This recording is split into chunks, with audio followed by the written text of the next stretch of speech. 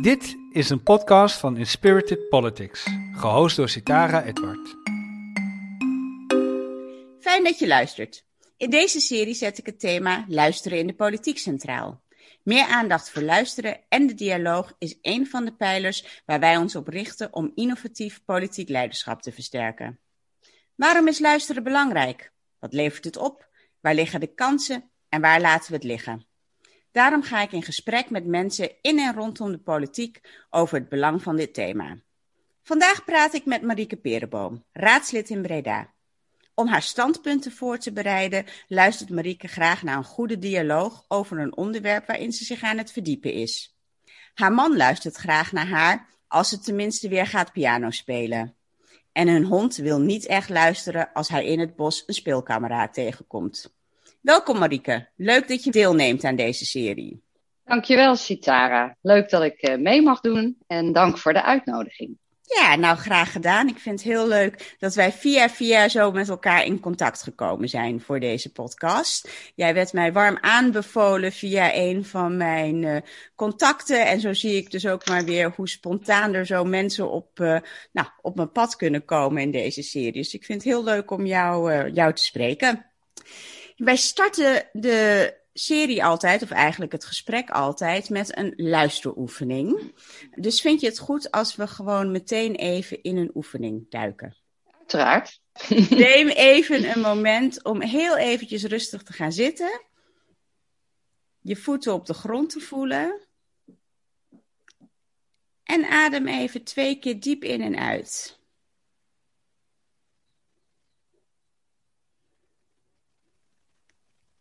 En als ik jou dan vraag wat 2 of 3 belangrijke waarden zijn die in jouw leven een rol spelen, wat zijn dan de waarden die opkomen voor jou?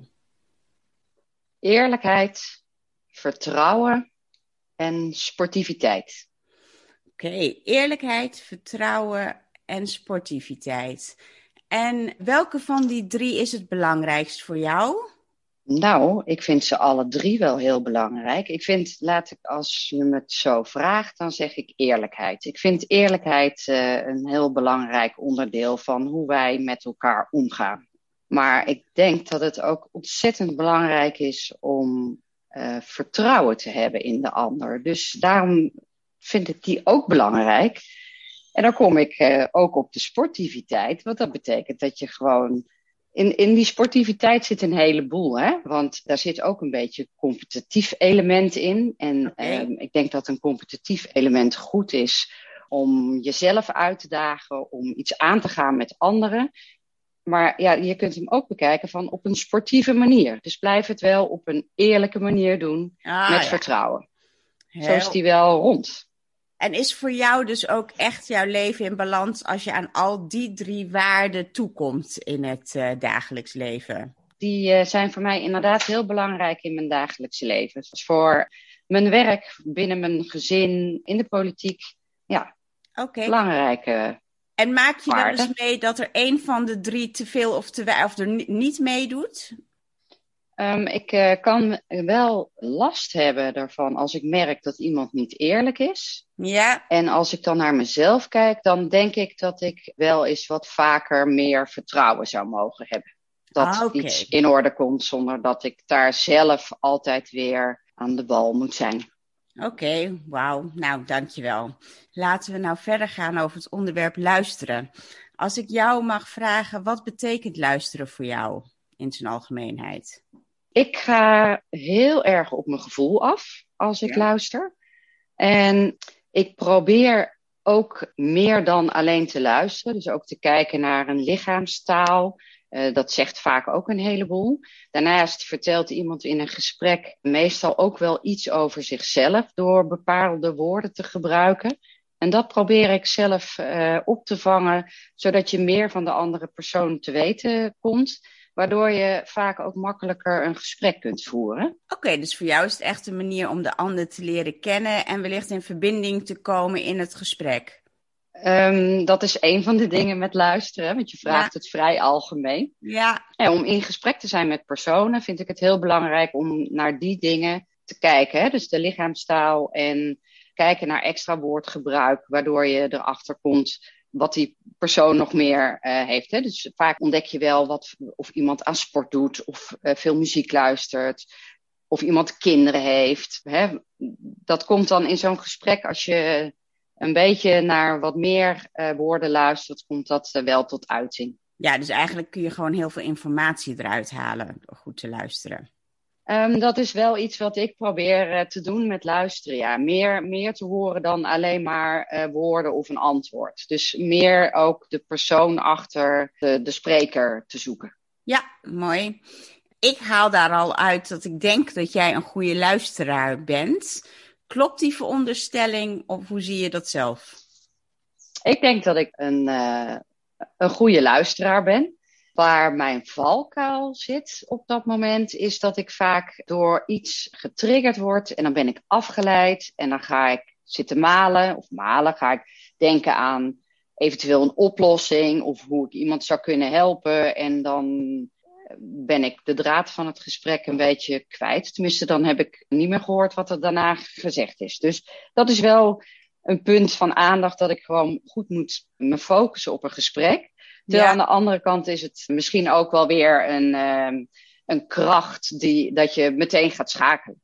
Ja. Meteen actie gaat ondernemen. Ja, dus eigenlijk zeg je, als jij een stukje hoort in een gesprek waardoor jij getriggerd wordt, dan ga je eigenlijk al over op de actiemodus in jouw hoofd. Waardoor je de rest van het gesprek misschien niet meer zo goed volgt. Nou, dat is inderdaad precies wat ik bedoel. Dat gebeurt dan gewoon. Ja. En dat kan ook gebeuren in een heel interessant gesprek. Hè? Dus het heeft niets met het onderwerp te maken. Maar het is meer dat ik dan meteen ga schakelen. Ja, mooi. Nou, ik denk dat het voor heel veel mensen ook heel herkenbaar is dat dat kan gebeuren in een gesprek. Dus dank je wel dat je dat ook deelt. Kan je ook goed naar jezelf luisteren, Marieke? Nou, niet altijd. Okay. Als ik eerlijk ben, dat was een van die waarden waar we het net over hadden. Ik heb namelijk wel eens de neiging om gewoon wat veel hooi op mijn vork te nemen en te zeggen, dat doe ik wel even. En dan weet ik gewoon van, ik moet nu zeggen, het is nu genoeg, dit lukt me even niet. En daar ben ik niet zo goed in. Dus op dat stukje zou ik iets beter naar mezelf moeten luisteren. Oké, dus in het stukje nee zeggen zou je wat vaker of beter naar jezelf kunnen luisteren. En waar luister je wel goed naar jezelf? Wat is een stuk van jezelf waar je zegt, daar ben ik echt blij mee. Daarin weet ik toch altijd goed naar mezelf te luisteren. Op mijn gevoel afgaan. Dat is iets waar ik zo de afgelopen jaren van gemerkt heb dat juist de beslissingen brengt. Soms wil je nog wel eens iets beredeneren vanuit je hoofd. En op het moment dat ik gewoon voel dat iets niet klopt of dat ik me er niet lekker bij voel, daar moet ik gewoon op afgaan. Ja, dus jouw gevoel is eigenlijk leidend en dat volgen, dat kan jij goed. Inmiddels kan ik dat ook goed volgen. Ik heb wel uiteraard ook gehad dat ik dacht, dat is maar gevoel en wat een onzin en dat ligt aan jou. Maar inmiddels heb ik gemerkt dat als ik op mijn gevoel afga, dat vaak hele goede keuzes brengt. Oké, dus dat is ook een leerproces voor jou geweest om te vertrouwen op dat eigenlijk wel een goede raadgever kan zijn in grote beslissingen of in beslissingen.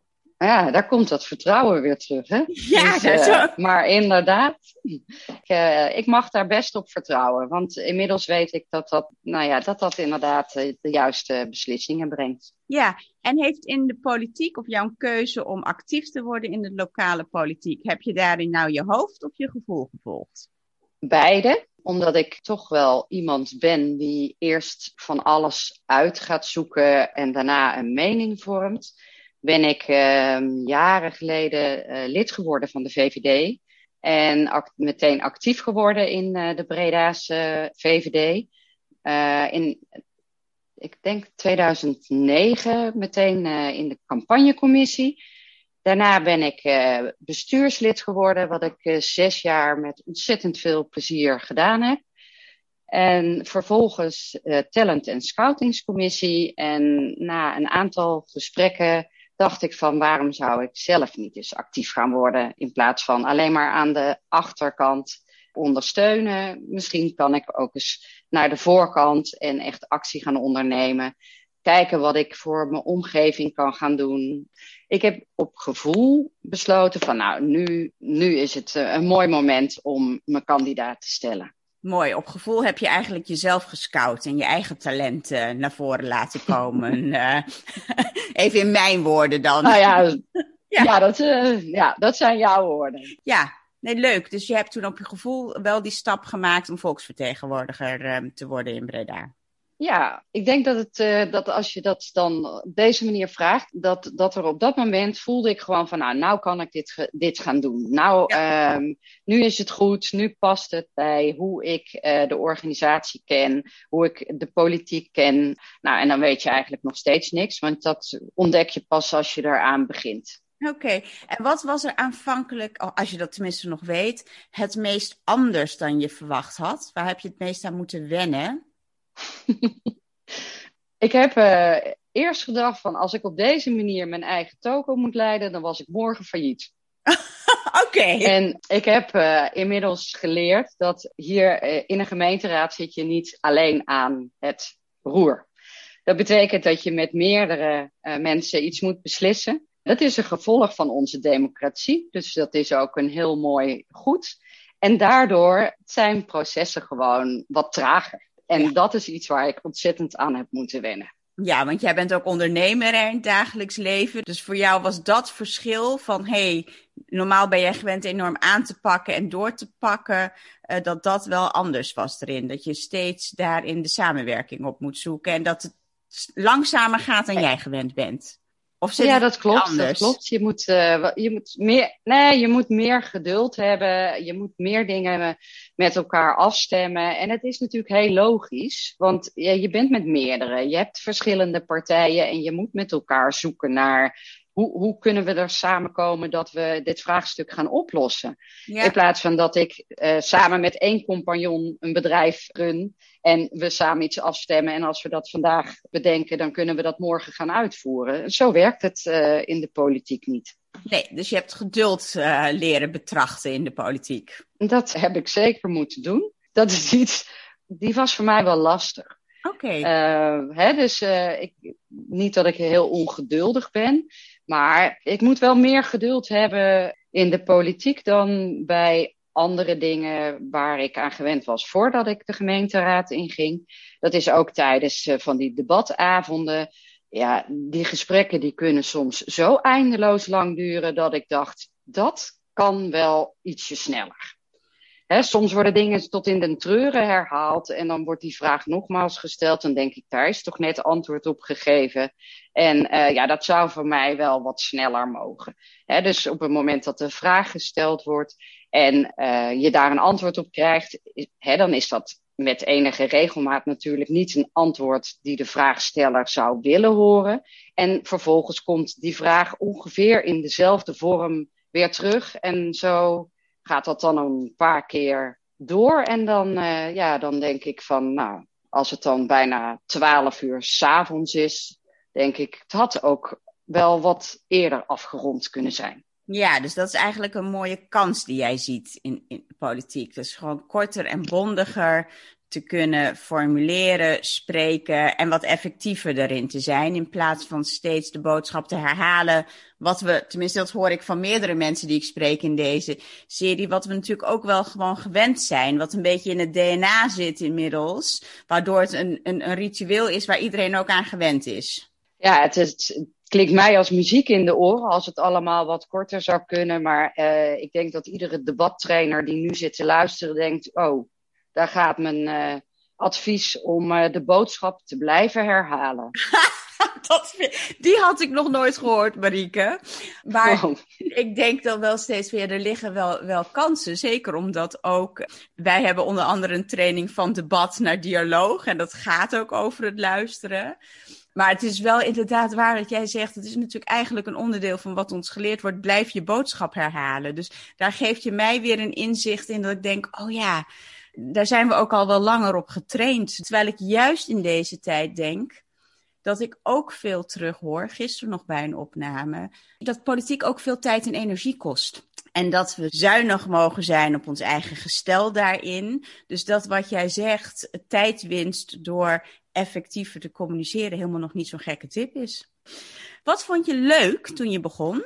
Nou, ik vind het echt ontzettend leuk om met je eigen omgeving bezig te zijn. Ja, je praat over onderwerpen die gewoon belangrijk zijn voor je eigen stad, voor je eigen dorp, buurt.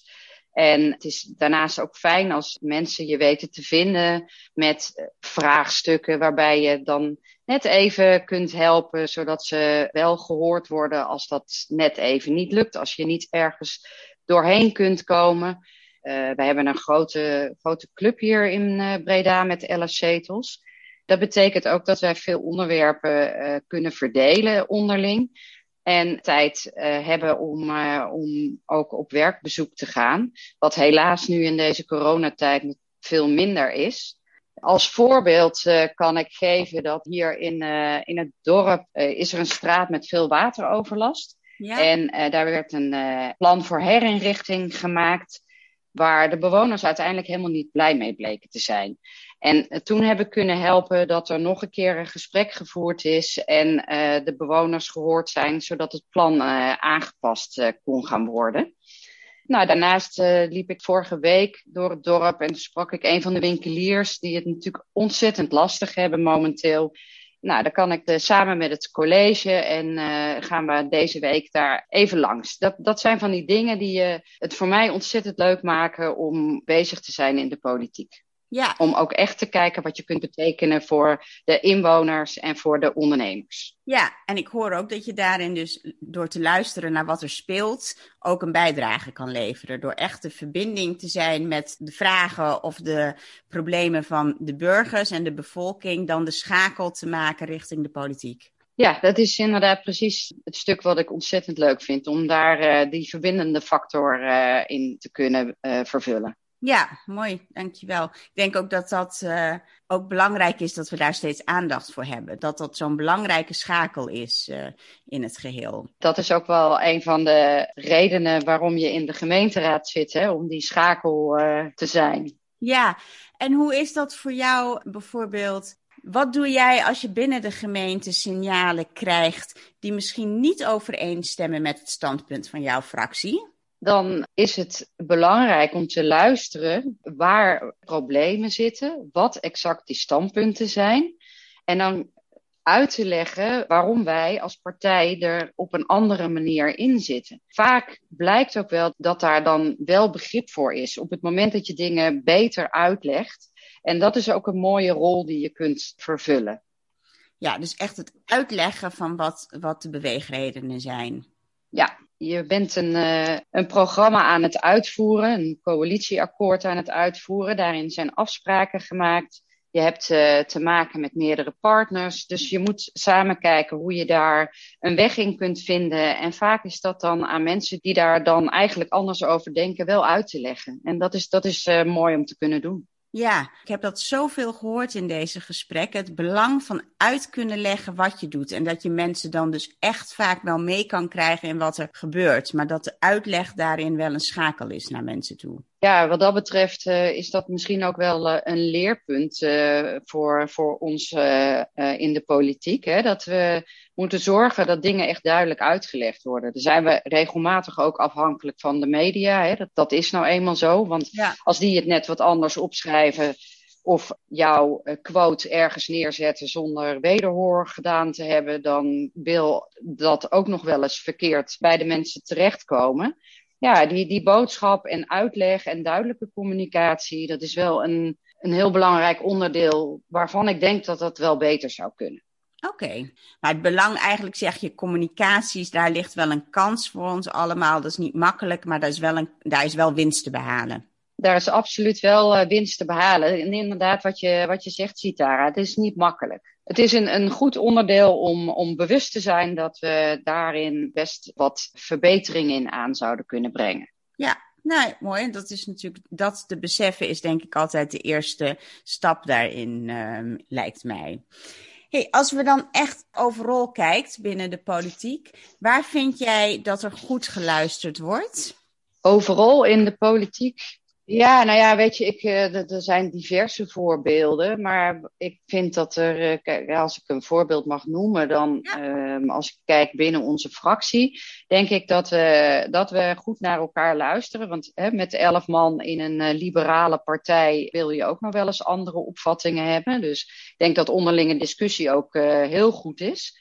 Ja, in die discussies wordt er goed naar elkaar geluisterd. Ja. En zo kunnen we tot mooie standpunten komen. Ja, oké, goed. En waar liggen voor jou de kansen, behalve die je al genoemd hebt eigenlijk, hè, jongens, effectiever en bondiger zijn als we spreken, beter de verbinding leggen ook met burgers en communiceren. Daarin heb ik jou ook al heel mooi horen vertellen. Is er nog iets anders waarvan je signaleert, hey, daar denk ik dat er ook nog een kans ligt rondom dit thema? Ja, dat is het stukje luisteren en kijken hoe je dan met elkaar, met de verschillende standpunten dat je kunt komen tot een oplossing voor het vraagstuk wat er ligt. We hebben momenteel hier in Breda behandelen we een bespreeknotitie over de jeugdzorg. Dat is natuurlijk een complex onderwerp momenteel. Ja. En dat is een bespreeknotitie die is opgesteld door een partij uit de coalitie en eentje uit de oppositie. Ja. En we willen kijken hoe we dit over een politieke periode heen kunnen tillen. Het is belangrijk om te kijken zonder dat we hier op zoek gaan naar ontzettende profilering. Op zoek gaan naar de oplossing van het vraagstuk. En niet voor deze periode, maar voor de veel langere termijn. Ja, wauw. Dus dat is echt zeggen, door te luisteren met z'n allen en te bedenken, dit probleem kunnen we helemaal niet oplossen binnen onze termijn, is het ook belangrijk om dan door goed te luisteren de oplossing voor de lange termijn te beginnen te genereren. Ja, ik vind het heel belangrijk dat we naar elkaar luisteren om zo tot een goede oplossing te komen. Of in ieder geval proberen om tot een oplossing te komen. Zeker bij zo'n complex onderwerp als jeugdzorg. Want ik denk dat alle partijen dezelfde intentie hebben om te zorgen dat het goed gaat met de jeugd. Ja. Dus ik denk dat het een ontzettend belangrijk onderwerp is. Zo zijn er natuurlijk meerdere onderwerpen, maar dit speelt nu bij ons in Breda. Dus vandaar dat ik dit voorbeeld even aanhaal. Ja, een mooi voorbeeld ook. En ook echt een mooi voorbeeld van langetermijndenken. Wij hebben bovenop de website de quote staan van leadership is not about the next election, it's about the next generation. En nou, dit is echt letterlijk en figuurlijk daar een voorbeeld over.